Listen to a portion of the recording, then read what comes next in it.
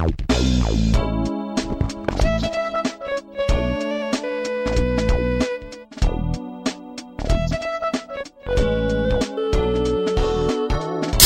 shit, I cracked open the Coca-Cola before. It's okay, you missed it, but I have one on my own end, so I cracked it on the mic.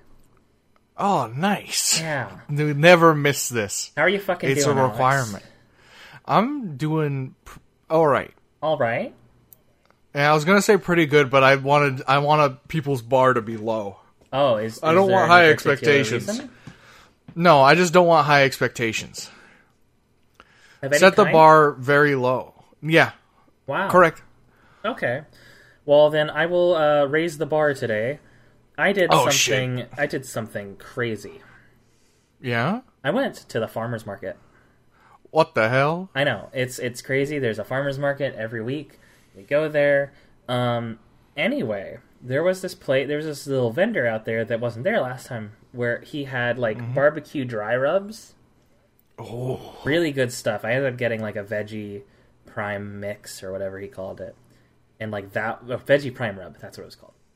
And so that's a good general one. But he had me try another one that he said it was spicy. And I was like, okay, sure, I'll try it. He had you took it like a shot basically. Whoa. And so I go, yeah, sure, I'll try it. And I threw it in my mouth before he told me what was in it. Apparently it had 7 different peppers in there, including the scorpion pepper. Oh, how did you fare? Well, I went to the next vendor crying. It was horrible, Alex. Oh no! And, I mean, my nose was running, my eyes were watering, and I was chugging this tiny, travel water bottle for airplanes, and it was just nightmarish. I love spicy food, but that was too much. I had heartburn for hours afterwards. I have a similar story from my childhood. Oh, really? Where one time my dad needed to get something repaired in his car, and so he took me with him because I think he was watching me because I think my mom was at work. And I went, and he had to wait a couple hours, so we went somewhere to go eat nearby, and it was this Mexican restaurant, and it's one of those restaurants where the plates are heated.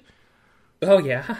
And I touched that plate faster than they could warn a small child about the hot plate. Yeah. That shit scalded.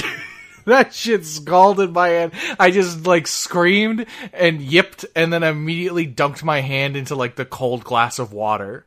That's hilarious, Alex. You know what that makes me think of?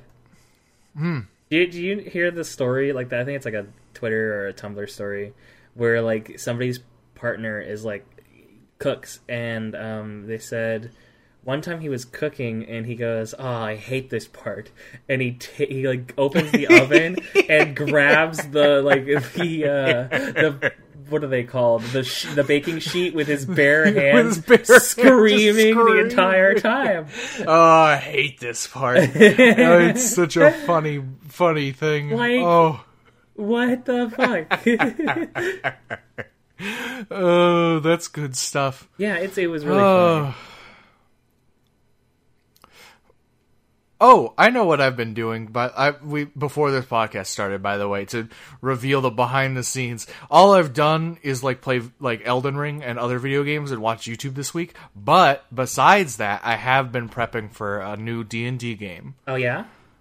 Because I have started a second party in my D&D world that I'm building, very much inspired by how Brett Ultimus does his World of Io, where all of his campaigns are taking place in the same span of time in the same place, so the parties can interact and the world is shared, where the consequences can hit other parties and stuff like that. I thought it was a very interesting idea, and I'm definitely plus it saves on resources, because the more I build in this world, the easier. Years down the line, when these two campaigns don't exist, if I make another game, I can be oh yeah, I can use all the world building and maps and everything, and just slide someone into a new world or the old world. Okay, it's great. It's a great system, and you can just like be like, oh, it's like a couple 100 years in the future, and some things have changed, or maybe you've dialed it back in time, or like stuff like that. It makes me think of when I used to run different games in my old homebrew setting. And I still reference it a lot. Like when I run modules like Curse of Strahd, I always have them in this setting as like a backdrop. But I love like constant timelines in games where like this game happened like 1200 and then 40 years later this campaign happened, and you get to see the aftermath of one campaign, or you get to like see what the world was like before another campaign was happening. It's really fun. Depending on how one campaign ends, you could like use the player characters as NPCs in the future. Yeah, I do stuff that a like lot. That. I'm very excited for the day, because it's gonna fucking happen one day, where these two parties are going to collide. You're in the other I'm not one. Excited. I know. You don't think it's gonna... You think it's gonna be hard to try to roll everyone into one singular day? Oh, really hard. Oh, yes, it is. Especially with one of our friends. They're only available on the weekends. And so it's gonna be hard to... It would be wild if the two parties interacted. Are you talking about our friend Stinky Fingers? Yeah. Correct. Didn't she quit her job? No. Well, Yeah, yes. she quit her Still job. working there, 2 weeks notice, but Wait, still it working hasn't there been 2 weeks currently. yet? I don't know. I have no idea. You're a bad friend. I don't quiz. I don't just ask my friends like, hey, how much time do you have left? I just wait for the context. How much clues to roll time in. do you have left so I can plan for your death? Yes. Yeah. Yes. Well, Alex, in order to make this podcast episode as boring as possible, do you want to tell us about your homebrew game world? Okay. Yeah. So, basically, because I played a lot of Sea of Thieves, and then I went back and replayed the video game Sun the Sea. Already talked about it last week. That inspired me big time to make a pirate campaign. Although it's kind of evolved now, and it's not really so much pirates as it is ocean-themed, island-themed. Not everyone's a pirate. People just be on boats. Yeah. That's kind of what the main crux was. I just wanted people on boats. East India Trade Company era. Yes, but not as horrible. Not as like fucking horribly colonious. colonistic, yeah. Yeah. Colonistic. Colonialistic. Colonialistic? Yeah, there you go. Colonial? Colonizers. It doesn't suck. It doesn't stink. It's not lame. That's all you gotta... Yeah. That my world is epic. The real history is unfortunate and sad and devastating. I just wanted boats. That's all I wanted, and cannons and whatnot. And then I played a bureaucrat who made it very obvious that you can't really do anything about that. No. But yeah, the world is like... My plan for this the plan for this world is that I'm doling out story events very, very slowly. Mm-hmm. And I am, what's it called? I want them to be large enough that they affect both groups now. And I have a couple in the fire. But my main thing for designing this world is each individual island I make, I need to make ones that are like named and have civilizations on them, not just like specks of sand on the surface. The ones that actually are like civilized with like people on them are like I want to make them interesting enough to where I could host an entire campaign on that island and people wouldn't have to leave to get more entertainment. Really? Yes. If one of these parties were to say, fuck it, we're selling the boat and we're gonna just fuck around here, I want to be able to give them that. I want to be able to be like, okay, yeah, this island is now your world. Yeah, this island is now your... Like, if like the group suddenly found like a deserted island that just was like jungle and then like a beach, and they were just like, okay, we live here now, I'd be like, okay, let's talk about how you're going to build a civilization, I guess. That sounds fun. Like, I would let the parties do whatever they want. Yeah. I think that's very interesting. That's a very difficult thing to pull off.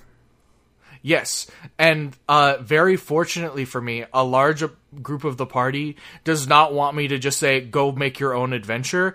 They kind of want me to give them a skeleton to work off of. Yeah. Well, which is nice. Like, so and I don't mean to interrupt you here, of course. No, please go. The backbone of any good campaign, even a sandbox campaign, is guidance in a lot of ways. This is true. I run Curse of Strahd very often. It's one of my favorite published adventures. Curse of Strahd is as good as it is because it gives the party a clear goal, even though it is the best sandbox in all of 5th edition. It's pretty good. You know, like, you go in and it's like you under the impression that, yeah, it's Curse of Strahd, the guy's a vampire, everyone knows that, like, that's very obvious. But it doesn't give you the nebulous goal of get Strahd.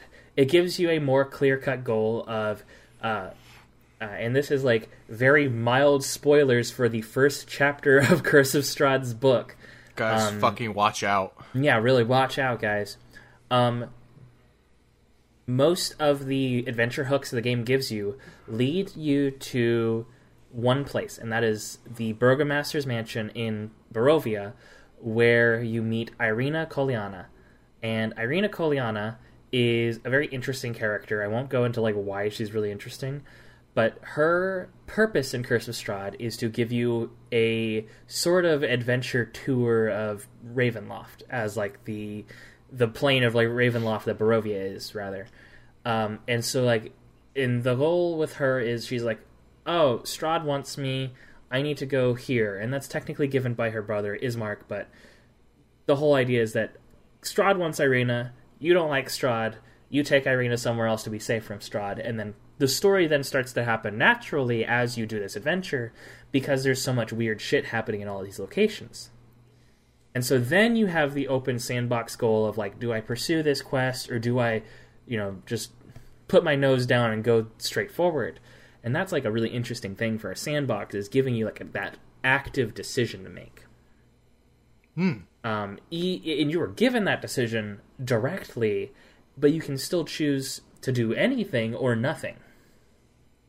It's true, and that's what makes a good sandbox. Curse of Strahd is so very, very good. It's well written.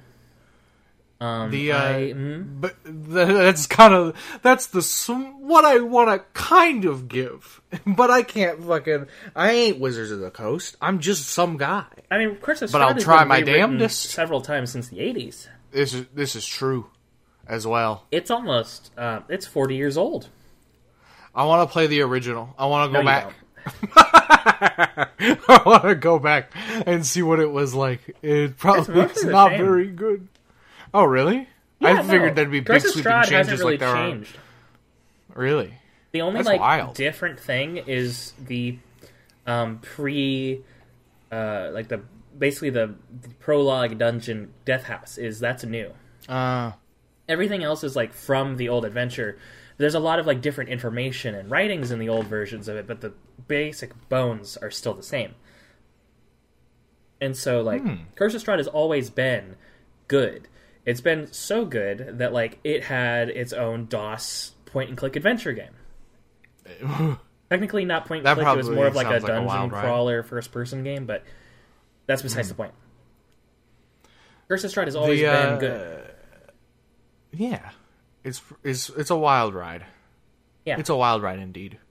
The what's it called? The other group, going back to the campaign I'm running, the other group that doesn't include Lily, that I run on Saturdays now, is they're very much more freeform, because with Lily's group, they work for basically this world's version of the East India Company, but it's not horrible, in parentheses. It is, so they have like basically, if you've played Sea of Thieves, they have like voyages to do to basically give them a reason to wander the different islands, and then as they're on those islands, they have some shore leave time while things need to get prepared on and off the boat. So it gives them time to do stuff on the islands.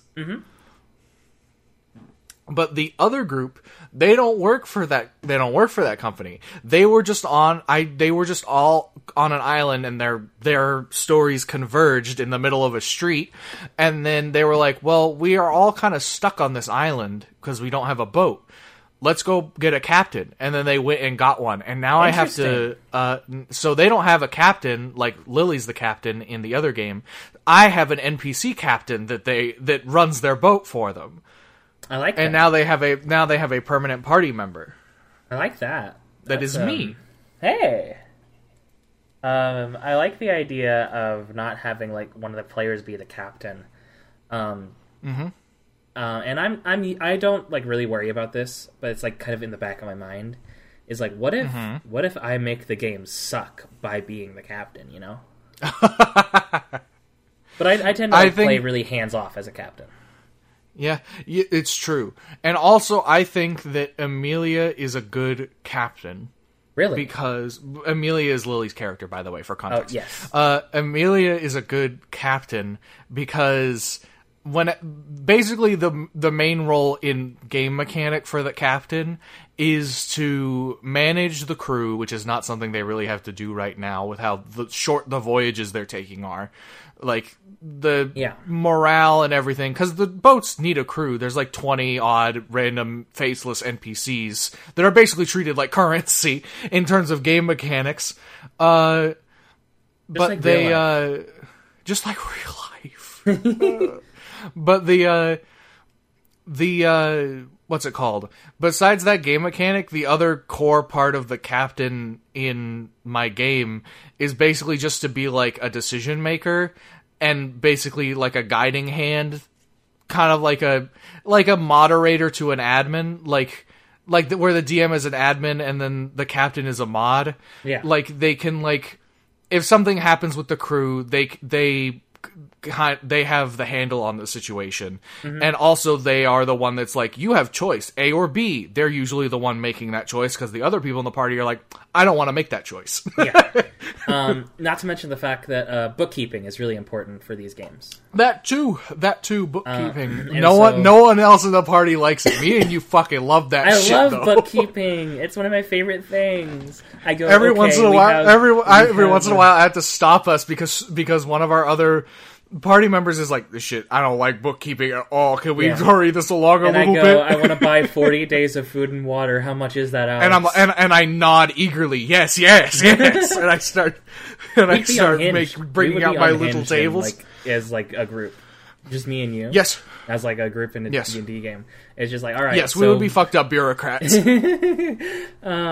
think it's fun to play the captain in this game because I was very much inspired by Captain Smollett in Treasure Island. Horrible, kind of boring man. He's very much under the duress of a bureaucratic system that he doesn't really care to question. In fact, not only does he not question it, he thrives in it. And so, because of that, Captain Smollett is a very unpopular captain with his crew of less than admirable cutthroats. Essentially, a lot of the men on the ship are very much anti Captain Smollett because pirates get one share out of like everyone. Everyone gets one share, no matter if you're a captain or not. And because of the period of time that Treasure Island takes place is like East India Company major shipping. Captains and other officers of the ship would usually get a larger cut than you would expect. It's kind of the difference between like your upper management versus your basic person in like a company. And so that wage difference usually led to mutinies. And I like the idea of having a character that allows roleplay to be easily influenced against her. Yeah. Is that she does have to worm her way through situations with characters who aren't honorable. And that is something that most people don't want to play. They want to play the person who's the most likable. Except for our group. Our group's fucked up. But like, for example... Our group is fucked up. Example of like, most groups of people who like don't like use D&D as like proper massive way of writing characters and stories, but instead you have like a kind of a game aspect to it more. Those kinds of groups, you'll usually get players who are like, if a decision they make makes somebody mad, they'll like try and reverse it. And you see that sometimes at our table. Yes. But I don't like playing those kinds of characters. I like playing very divisive characters. So a captain in a ship full of people who are more inclined to commit crime isn't going to be very liked, even though Amelia is very inclined to commit crime on her personal time.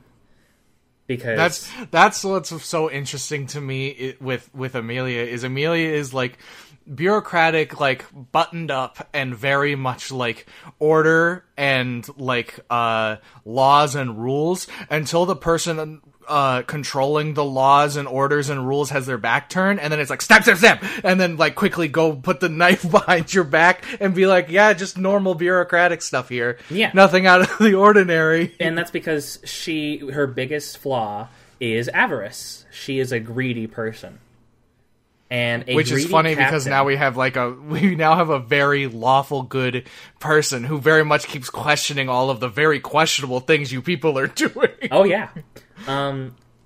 But her avarice is what will likely lead to her downfall as a character if she doesn't succeed in her actions. Being a greedy person and being a captain is a very interesting like conflict of interest.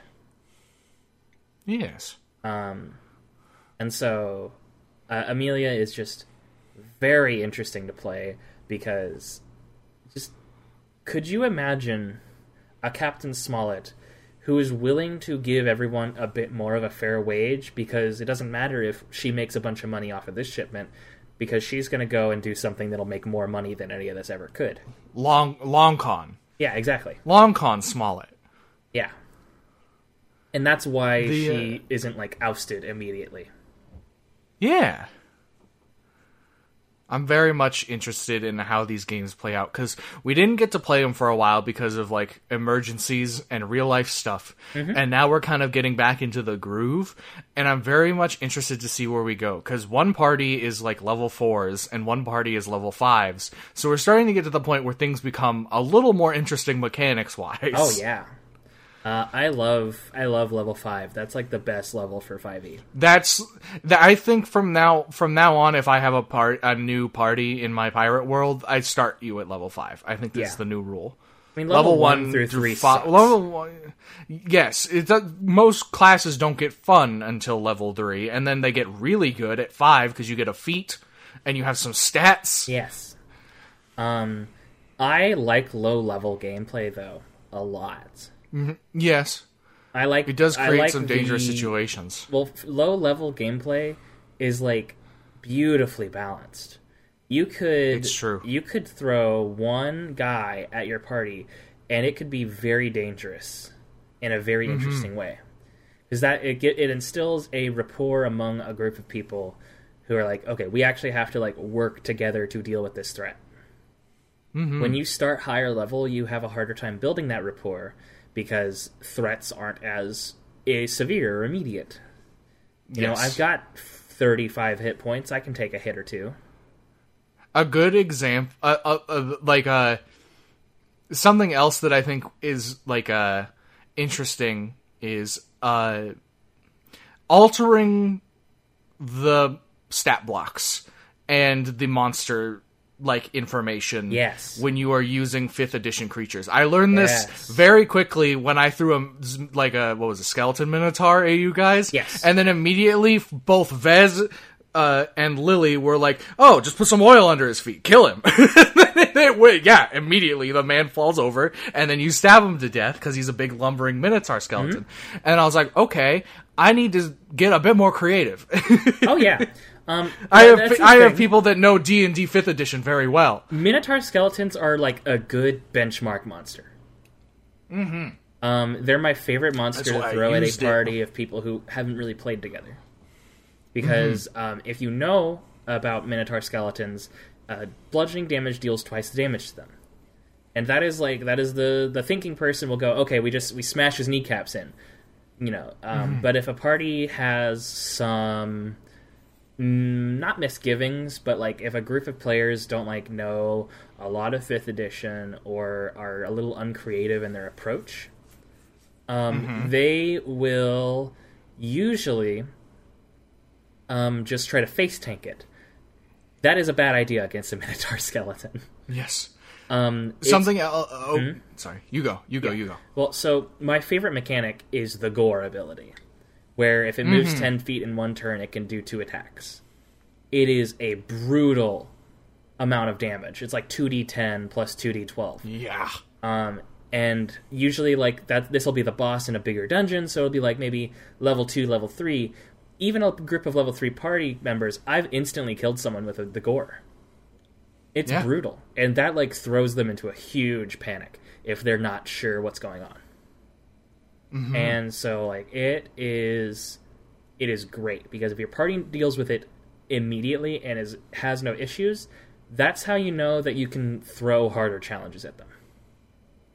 Also, an alternative to people having knowledge of, like, say you're playing with a game of DMs, I think an interesting way to keep things kind of balanced is if you throw an enemy where it has a very obvious weakness if you've looked at its stats before as a DM. An interesting way to do that is be like, okay, you know that, your player does not, you need to roll something to figure out if your character can identify this weakness. Otherwise, it's kind of meta game-y. Oh, yeah. Well, see, my favorite thing to do is to modify the stat block. Instead of it that's having the one I prefer. Weakness, you make a new weakness. Yes. So, like, if you want like a quick, very basic example for anyone looking for a bit of advice on monster design, make a Minotaur skeleton with like plated metal bones. Instead of bludgeoning damage at this weakness, it's fire damage. See how a party reacts to that kind of thing. And how they change their gameplay style. The two options for dealing with experienced D&D players, or at least 5th edition players, is like either modify the stats or like make it so players' knowledge of the stats need to be rectified mechanically in game for them to abuse that knowledge, or not just utilize. That's the word. But I definitely prefer modifying because I think that makes that way more interesting. It's like the whole. Oh yeah, trolls are fire damage is good for them. And it's like that's very. What if the troll is really, really, really, really wet? Well, actually, there is like in I believe either Volo's Guide to Monsters or Mordekainen's Tome of Foes, there are troll variants that have different weaknesses. Really, really, really wet. Yeah. But my trick, you gotta dunk him. My trick is usually that I don't run games where the monsters are just the flat 5e monsters. I usually take the stat blocks and then flavor them as something else. Yeah, usually for I usually wait until people have more of a bearing, level 3 to 5 is when I start fucking with things. 1 to 2, I kind of just throw them the vanilla shit. I throw some bones for sure. And then I'm like, okay, now I gotta get weird. You throw them like a scout or two, or like a mephit. Yeah. I threw some mephits out there. I like scouts. The Goomba of 5th edition. Scouts are very basic monsters. Because all they are is they're dudes, and they have a sword or a bow. That's it. That's all they are. 8 hit points, does some damage. Kobolds are fun. I don't like kobolds. Okay. I like kobolds as, like, a hazard in an environment. Okay. Like trap makers in, like, tunnels. So, like, you hear, like, scuttering in the walls, and then, like, a crossbow peek out of the wall, and then thunk, thunk, thunk, thunk, you know? I like kobolds in that context. I don't like kobolds as a monster you can fight, because they're just kind of nothing. I treat kobolds as, like, Shy Guys from the Paper Mario series. Wow. Where they're just like a guy, And then something I will give the newer Paper Marios is it's overutilization, but they utilize a lot of Shy Guys. You know that fucking slurp guy? Yeah, from Color Splash. Like, there's like 16 different fucking types of Shy Guys in that video game. Yeah. Which sucks, but also I like Shy Guys, so it makes me smile. Yeah. But that's how I treat kobolds. Same like when we were last playing Paper Mario for the channel, we were in Shy Guys Toy Box, and how there's all those different variations that do different things. That's how I treat kobolds, where it's like you have the basic little kobold creature, and then you're like there's this weird one on like fucking stilt legs, and there's like 6 of them stacked on top of each other. That's funny. Watch out. All right, well, we'll be back in a little bit for other D&D talk. Yeah.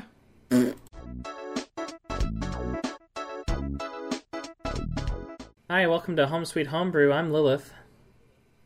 Yeah. Alex. I claimed this bit dead in the water when I found out that the show was canceled, and then only to have it brought back to the dead by my co-host. It just fucking deflated me. It was fucking so brutal. I knew you didn't want to do the joke anymore, and I thought it would be so funny to like bring it back to fuck with you. And I was just like, it short circuited me, so I just was like, I can't believe this. Oh my gosh. So talking about open world in stuff. Okay. I am definitely getting a bunch of that kind of open world. Like, I haven't been this enraptured with an open world video game. We're talking about Elden Ring. Since Breath of the Wild. Yeah. Breath of the Wild was like that like spring fresh air to the open world video game genre. It was very good, and then like looking back, you're like, that shit was repetitive as hell. All the shrines are the exact same palette, and then like there's way too many Koroks. They really just like carpeted the entire world in them because they didn't have anything to do in the world besides it looking pretty. Yeah. And currently, I'm experiencing that kind of fresh air with Elden Ring. Do you think it's going to end up being like Breath of the Wild in that regard? I think so, because it definitely is sharing some of the things. There are little dungeons that are like catacombs sprinkled throughout that I found like 3 of now that have felt very formulaic, and like there's just like some hallways with a little bit of puzzle platforming / like trap avoiding, and then like some ghouls scattered about throughout the halls. And then like you pull a lever, you go through a door, you fight a boss, you're out. And I'm like, okay, that's the shrine. Open worlds will never replace carefully constructed worlds. Yes, ever. But here's the thing. I found like 3 of those. The rest of the game is fucking great, though. I'm sure. Like, I'm like... oh, jeez. I caught my own spit as I was speaking. Those little catacombs are fun. Looking back, I'll definitely look back and be like, yeah, that was the shrine from Breath of the Wild. But they were, much like the shrines in Breath of the Wild, they're still fun to do. I remember there was this one Breath of the Wild puzzle that was, like, obnoxious. Yes, the physics puzzles. No. It was the puzzle that required you to go to 2 different shrines. Oh, the one where it had constellation puzzle. And it's like, I just took photos. Look at these constellations. And I go, great, I don't know what these mean, because I went to the one that required you to go to the other one first. I was there for like 3 hours before I went like, okay, I'm looking it up. And someone's like, no, you have to go over here. And I'm like, what? Why? I think the worst part of that Why game pad it out? That's true. I think that the worst parts of that game, one, the God, I wish I could clear my throat, but I don't want to crack open another cold one. One, the rain mechanics. Bad. To just completely shit on the whole point of the game, which is to climb on everything. 2, the shrine where you have to use a hammer to play golf. Not the goal you actually need to beat the shrine and get the orb. The secondary one to just get the little treasure chest icon on your map. Is that the one where like you have to like hit a ball with stasis and then you have to hit it into like a hole that's really far away across a chasm? Yes. Yeah, the one you need to actually beat the shrine is not that bad. No. The one you need to do to get the little extra thing for 100% completion, fuck off and die. I hated it so bad. But the to transition back to Elden Ring, because I don't know anything about. It's just a very good Souls game. They literally took all of the good things about the previous video games they've invented, and then just rolled them into one open world game. And the only problem I have with it is that I bought it on Xbox One to play with my friend online. If I bought it on PC, maybe my eyes wouldn't hurt from the frame rate oscillating insanely. Oh, it does what on Xbox? It doesn't, like, the frame rate isn't that bad, but I've noticed this when I play console games, I feel eye fatigue. That's the only time I've ever felt eye fatigue is playing on consoles. It doesn't matter the game. Like, I think just something about console frame rates hurt my eyes. Well, it blocked at 30 usually. Do you think maybe your TV's settings are too, like, high? Like, do you change your monitor's brightness and stuff? Nope. Everything is the exact same as when I play PC video games. I don't know what it is. Maybe my eyes are just a little funny. But anyway, to talk about the open world stuff. Yeah.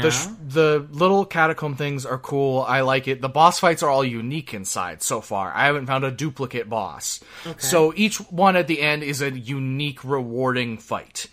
It's kind of easy if you're... Well, it's kind of easy for me because I'm using magic. But the fights are all interesting with cool patterns. It's not just like the same boss skinned over and over and over again. The open world aspect is just like you press Y when you're over ingredients to craft, and it's like a very minor part of the video game to craft things. I really could do without it. You get a fucking sick horse. They did the good thing in any game where they give you a mount. They let you press a button to put the horse directly next to you, and you move on with your life. That's great. Breath of the Wild, I think, has the worst horse in video game history, where if you are, like, 1/3 of a mile away, the horse just can't fucking hear you, and you are just stuck. And then you have to go get special horse armor to summon the horse. Alex. Yes? You're forgetting Skyrim horses. No, those guys are units, and I love them. They suck. They climbed the mountain good, though. They climb the mountain good, sure, but they don't. You can't even call a horse. This is true. The only horse that does anything like that is Shadowmere. 8,000. That's true, but the game is also older than everything.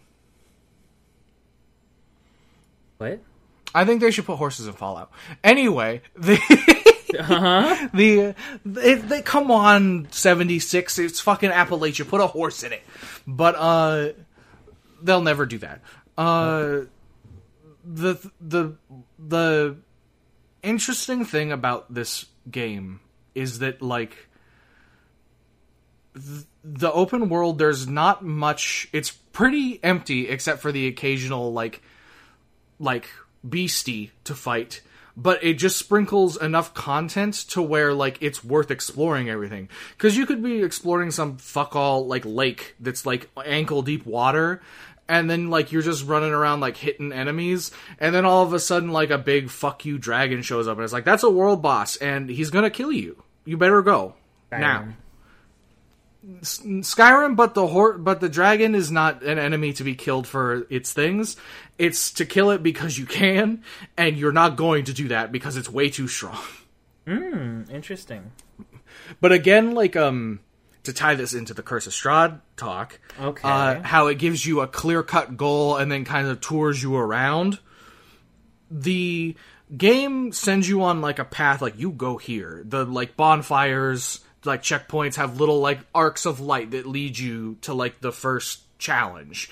And you get there, and he's like, I'm big old man with big stick. Fuck you. And then he crunches your head like a tin can. And then, like, your, like, guide in the game is like, sorry. And then teleports you to, like, the hub area. And then, like, you talk to some people. And then, like, you kind of realize that, like, this game is not linear. You don't have to go beat the big scary old man with the big stick yet. That's a challenge for, like, when you actually are done later. There's no... that is progression, but there is literally no set point in which you have to do it, like every other Souls game, where it's like, okay, you have Ornstein and Smo, two big fuck you bosses that you're fighting at the same time. It's like halfway through the middle of Dark Souls 1, you have to beat these guys to continue doing anything in the video game. Sorry. This game throws like a challenging foe at you, and it's like, you have literally the entire map. Come back later. You could go do, like, maybe 30 hours of content and then go beat the first boss. Like, the first real, like, challenge. Mm-hmm. And throughout that, you find items that are like, this item is a key item that, like, makes the boss stunned. This specific boss stunned to make the first boss easy. From what I've gathered from hearsay and rumors, there's, like, 12 necessary fights in this video game. That you have to do to beat the video game. Mm-hmm. And so it's very much like a Strahd situation where they're like, there's a key critical path you need to follow, but you should go do everything.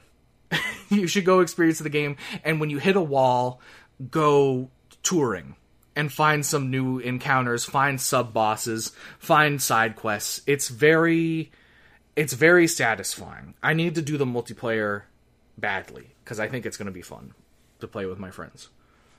I don't know. I've never played a Souls game. I think you would like them if you had the time. That's the problem. These games are big. Dark Souls 1, not so much. Dark Souls 1 is actually very compact and elegant, and I like it a lot. Same with Bloodborne, honestly, but, like, Dark Souls 2, Dark Souls 3, Sekiro. Actually, I don't know about Sekiro. This one, Elden Ring. These ones are time commitments. They are long video games. Especially if you're not a veteran. Mm-hmm. But Bloodborne respects your time, and Dark Souls 1, they didn't figure out how to disrespect your time yet. So it's good. They didn't know how to disrespect it yet. That's Plus, in that game, you go into a bird's nest and pretend to be an egg. Just like the classic video games of yore. Yeah, you crouch down into a ball, and then a big raven's like, that's an egg, and then takes you to prison. Just straight to prison? Takes you back to prison, sorry. It took you out of prison, and now it's putting you back for being an egg. For being an egg. Mm-hmm. I bet if anyone else had played Dark Souls 1, they would be nodding sagely. Oh, really? What I'm saying is wise elder knowledge that can assist you. You go to prison to get a ring that lets you walk in water that's thigh deep. I'm sorry? In Dark Souls 1, if you're in, like, what is considered deep water that isn't, like, going to kill you instantly for touching it, because the Souls games don't let you swim, ever, except Sekiro. But, in games where, if the water's waist deep, your, like, movement is super hindered and fucked up, and, like, it sucks. But if you go get a funny little ring in a prison, it negates this entirely, and it's normal, as if you're not in water. Dark Souls 1's wild. It sounds like it makes no sense. It's a fun game to experience. I think it would be very fun to watch you play Dark Souls 1. Really? Yes, because I think that, like, Dark Souls 1 was it's what started it all with all it's so hard, get good, blah, blah, blah. Dark Souls 1 is easy as hell. It's so easy and slow. Isn't that so funny? Yes, and it's also one of my favorites. I played it for like 300 hours, maybe even 500. I'd have to go look at Steam. Oh, how interesting. I love that game. It's it has a bunch of flaws. It's not good in the second half. The first half is almost like a perfect video game, in my opinion. I love it. It's a good challenge. Interesting, Alex. I'll be honest, that doesn't immediately sell me on it. The first half was good, and then the rest of the game happened is a horrible selling point. The thing with the second half of the game is that it's not unplayable or bad or broken or anything. Yeah. The problem was they ran out of development time, so the game basically, like, it's a very linear path until you get halfway and you kill the two big bad boy bosses at the same time. Yeah. And then you get fast travel, and the game opens up into 4 paths to go kill 4 bosses that you can do in any order. Okay. 2 of them are interesting. The other 2, they ran out of development time, and it's just kind of a big flat pit that you walk across, and then you go fight the boss and win. Oh. So it's not so much like the game is like broken or like it's like the enemies are too strong or whatever. It's literally it's too easy. It's too simple. They ran out of time, so you like just win. You're like, oh. One of the bosses you fight in just a place called the Abyss. That's just a textureless black void. Oh. And it's just you and the model of the enemy. And his whole thing is he can turn into 4 of himself. That's it. Is that interesting? I think lore-wise, that area, they did a lot with it. I think the Abyss fight, I think that is not, like, it definitely was to budget reasons, but they worked it into its lore and stuff to where it's actually kind of a cool area. Okay. It's all very strange. This game... It's a very strange series. It's all like knights and swords and shit, and then you go to an area and then there's a big dragon that's just got a big vagina, teeth for a belly. Oh. And it's just called the Gaping Dragon. You're kidding me. No, it's called the Gaping Dragon. He's got a little tiny head the size of like a human. It's the funniest model in video game history. I gotta send you a YouTube video of the cutscene of his introduction. It's funny as hell. Oh no. But yeah, I think you could definitely beat Dark Souls 1 like that. It's not a problem. I mean, I beat Hollow Knight. Yes. If you beat Hollow Knight, you will survive Dark Souls 1. Because there is a definite way to... The thing about these games that's so interesting is you build the character. You start with fucking nothing, and then like you figure out which playstyle you like. Do you like a dex build where you got a little stabby stab weapon and you go fast with DPS? Do you want just a big fuck you club and to have so much armor that enemies can't even give you knockback? You just swing through everything they throw at you, or use magic or like faith spells or whatever. Yeah. Like there's plenty of ways to make a run of that game interesting and be strong at the same time. Yeah.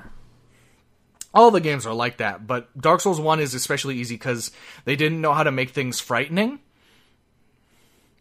Because they didn't know how to make things fast. Everything's a big lumbering oaf going like, I'm raising my sword up. I'm raising it. I'm going to throw it down. And if you press the right trigger, if you press the right trigger at just the right time, you negate all damage and then you instantly kill me with a parry. That's hilarious. The parry is broken. Same with the backstab, which is why they got rid of it in certain Souls games because they're like, we're going to fuck with you. Okay. That's what they did with Bloodborne as well. They realized, like, in Dark Souls games, people are like, well, they just get the big fuck you sword, and then they get a shield, and then they're invincible. Well, instead of a shield, we give you a gun. Now you only can roll. Fuck you. Like, and then it actually becomes, like, a skill challenge. Yes, and then they work that into the gameplay. And Bloodborne, if you get hit, if you get right back into combat and start wailing on the enemy, you just heal for free. Based on the damage you deal. So it rewards you to get, like, quick and dirty with your attacking instead of, like, turtling. Okay. And being defensive. It rewards offense. Interesting. I didn't think about it in any way like that. I love the gameplay of a Souls video game. Mm-hmm. I think that they are so clever in their game design. I love them. I would probably never touch Sekiro because of the system they introduced with like poise or whatever it's called, where like you basically don't deal any damage to an enemy. You basically wear down their stamina enough in a boss fight to where they just go and fall to one knee, and then you take their entire health bar in one swing. I think that's kind of lame. I like chipping away at the health bar. Okay.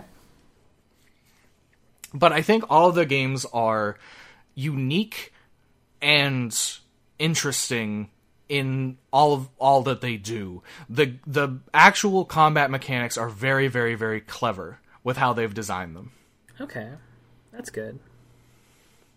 Plus the fact that you can kill almost every NPC in every one of their video games for no reason.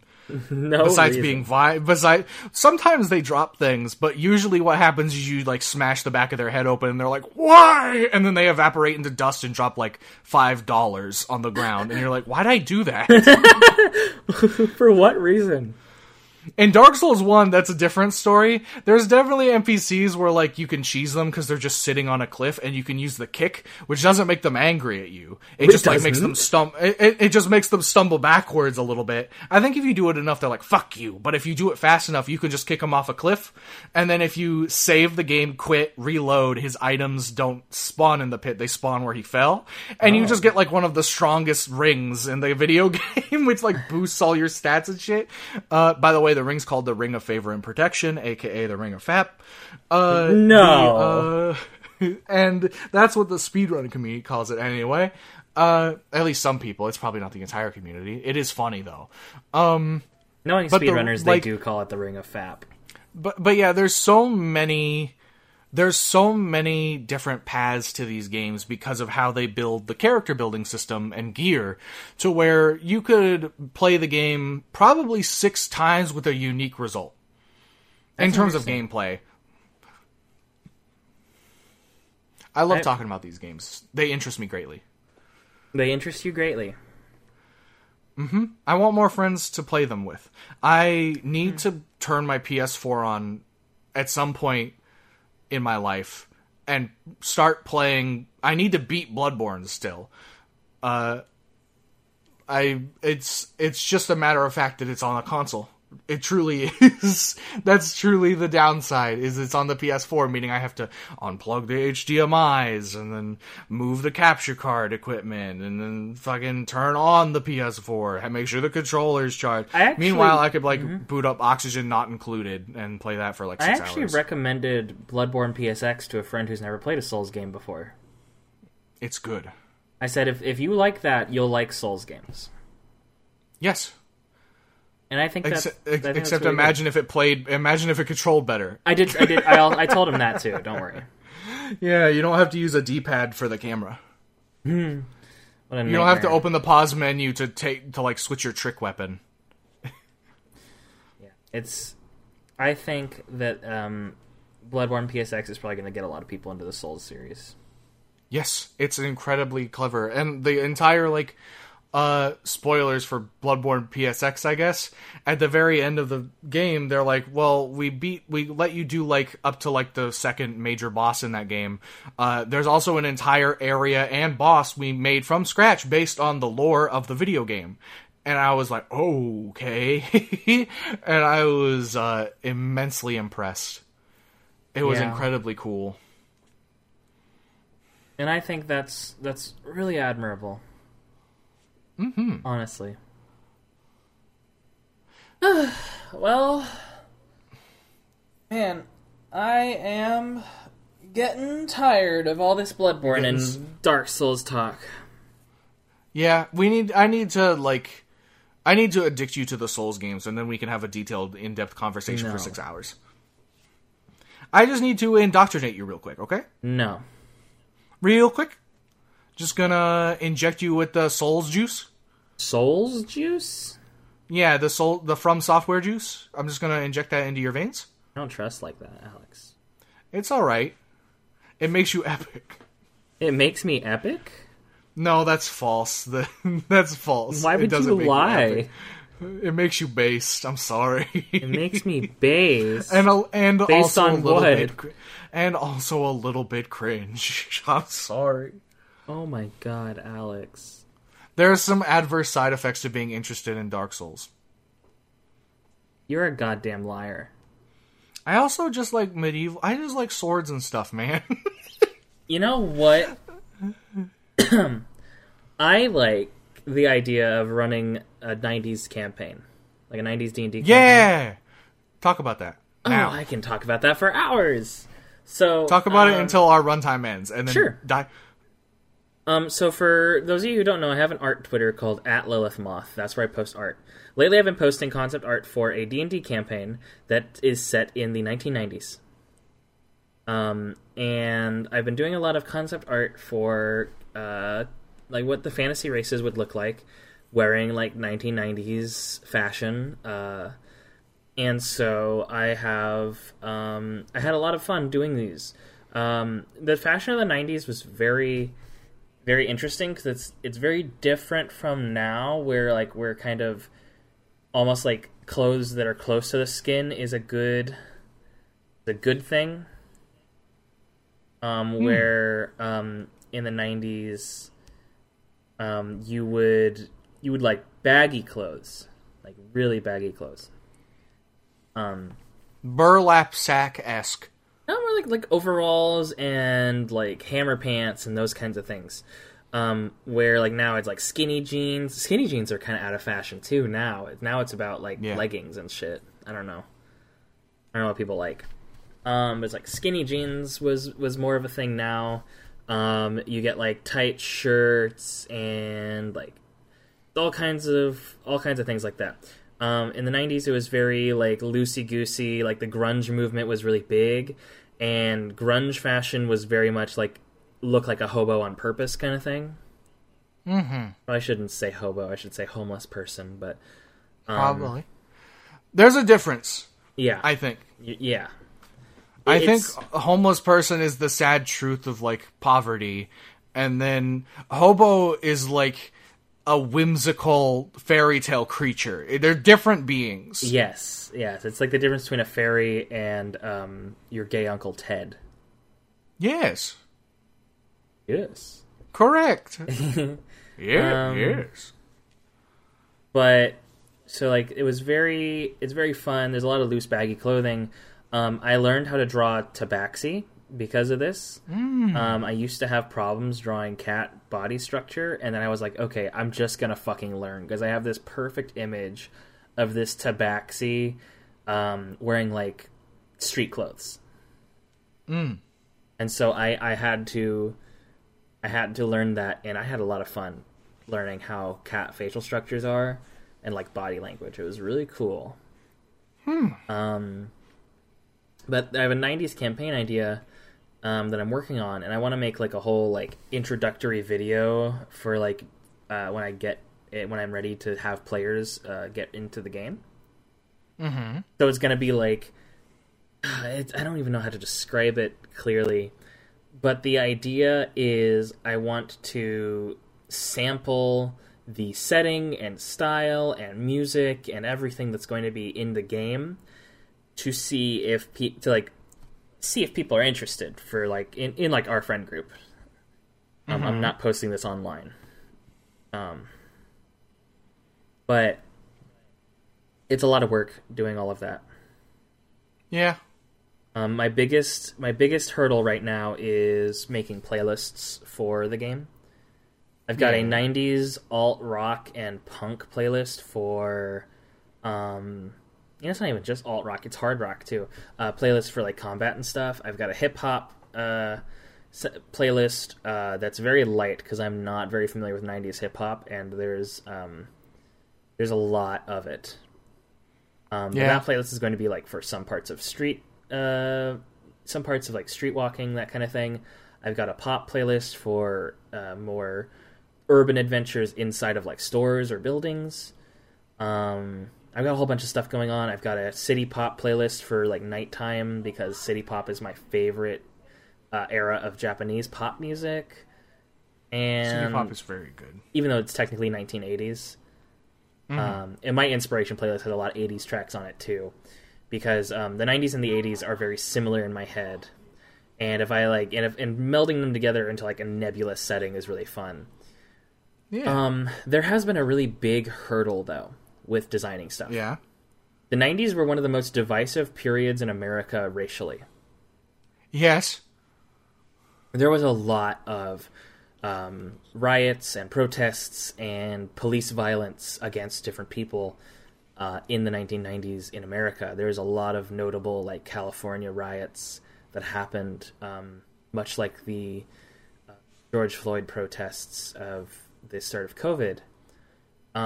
And I want to include different cultural pieces of like multiculturalism from the 90s, where like different peoples have different things. Like, I want to include what would be considered, like, parts of Asian culture in America, parts of African American culture, but it's really hard to include those without sounding really tone deaf to the struggles of the time.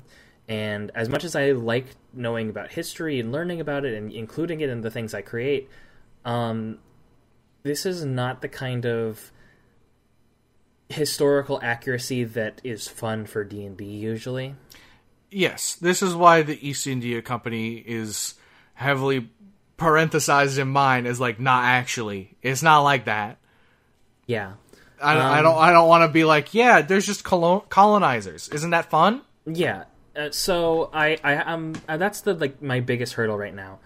As soon as I can figure out like where the line is drawn with that, I think I'll be set to do like design work for the city that the game's going to take place in, the general plot routes, and the homebrew subclasses and subraces for this setting, like technomancers and warlocks of like the deep web, that kind of thing. Mm-hmm. It's gonna be really fun. But with like that, we are out of time. Are there any parting words you have for us, Alex? I commanded you to tell me about your 90s world and then die, so that has to happen now. Okay. Clap!